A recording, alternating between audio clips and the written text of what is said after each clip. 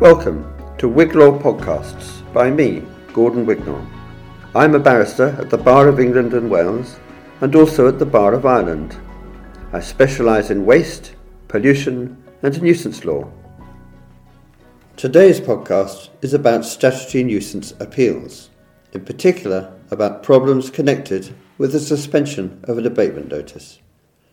I'm delighted to say that I have Mark Davies with me, a colleague in Chambers here in London.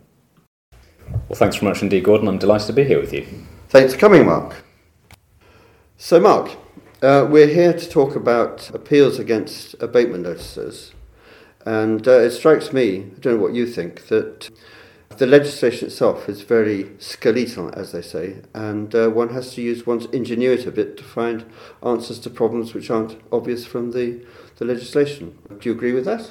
I would. I think that the legislation, unfortunately, leaves a lot to be desired, particularly in respect of the ability of local authorities to suspend the suspension of the notices, as it were, pending the outcome of the appeal, which, of course, is of importance because if you've got a client who has put in an appeal and that appeal is proceeding in the magistrates' court, it might not get heard for 6 to 9 months.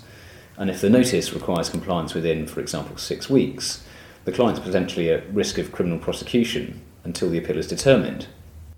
Okay, good. So, when it comes to the appeal, Section 80, subsection 3, simply tells us that a person can appeal. And then if I'm right, we're into the appeal regulations themselves, aren't we? Exactly, yeah. And in particular, the regulation we're interested in, I think, is Regulation 3 about the suspension of a notice. So I believe that you've had one case in particular recently, and you can tell us a little bit about the facts to put this in context. Absolutely. So in the case that I'm dealing with, it's a London local authority, it's mews houses next to each other. A client in my case has had some works done to the property, and essentially the neighbour alleges that some of those works have ended up causing a nuisance going forwards. So what about the notice? What does the notice say? Well, the notice itself simply requires the client to abate the nuisance. There are no steps specified in the notice, but the local authority have purported to suspend it in accordance with Regulation 3, paragraph 2b. Right. Well, that's a good place, isn't it, to look at the regulation a little, I think.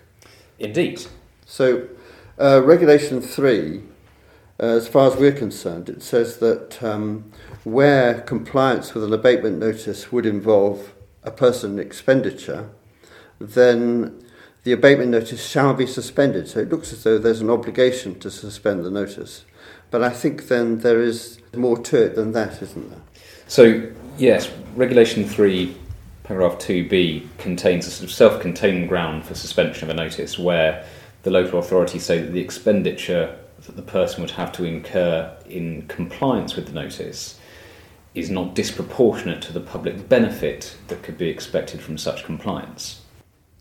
So, Mark, before we say a little bit more about your case, let's discuss Regulation 3 a little bit more, so that if the abatement notice, compliance with the abatement notice would require works and therefore expenditure, then the legislation means that it must be suspended. But it can only be suspended if it's injurious to health, likely to be of limited duration, such that suspension is of no practical effect. Or then, the point I think you make, this is the point about disproportionality. So that's the framework of this particular regulation, isn't it? Yes, I think that paragraph 2 of Regulation 3 gives the local authority 3 essential options or grounds on which they can suspend a notice. Those being if a notice is attaching to a nuisance that's injurious to health, or the second part is likely to be of such limited duration such that suspension of the notice would render it of no practical effect, or the third one that I outlined a moment ago to do with expenditure. Can we just then look at the last part of Regulation 3? And I think this requires a local authority to add some wording, doesn't it? And it's only when the wording is attached that a client can know that the notice will be suspended. Have I understood that correctly? No, that's exactly right.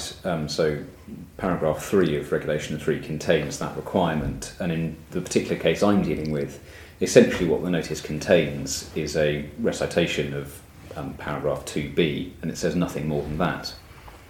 I see. So you've got a notice where the local authority has said that the notice must be suspended, but you're struggling to understand why that can be since no works are specified. Is that broadly right? That's broadly right, yes. I mean, in this particular case, as I outlined earlier, you're dealing with essentially only one other person who's affected by this alleged nuisance. And so when you're looking at whether it's disproportionate to the public benefit, to my mind it seems somewhat strange when only one person stands to benefit. Ally that with the fact that they then haven't actually specified any works that are required, and I find it difficult to see how the local authority can actually assess what expenditure is going to be required such that they've undertaken that balancing act appropriately. So, these are good points, but what's the solution? Because my recollection is there's no ability to appeal on a quick or interim basis when you've received a suspension notice like this. So what are you going to do about it?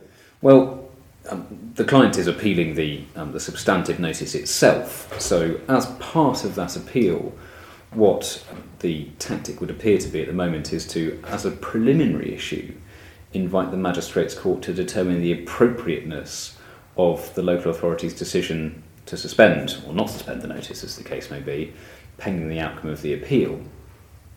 But then you've got to wait right until the time of the appeal, haven't you?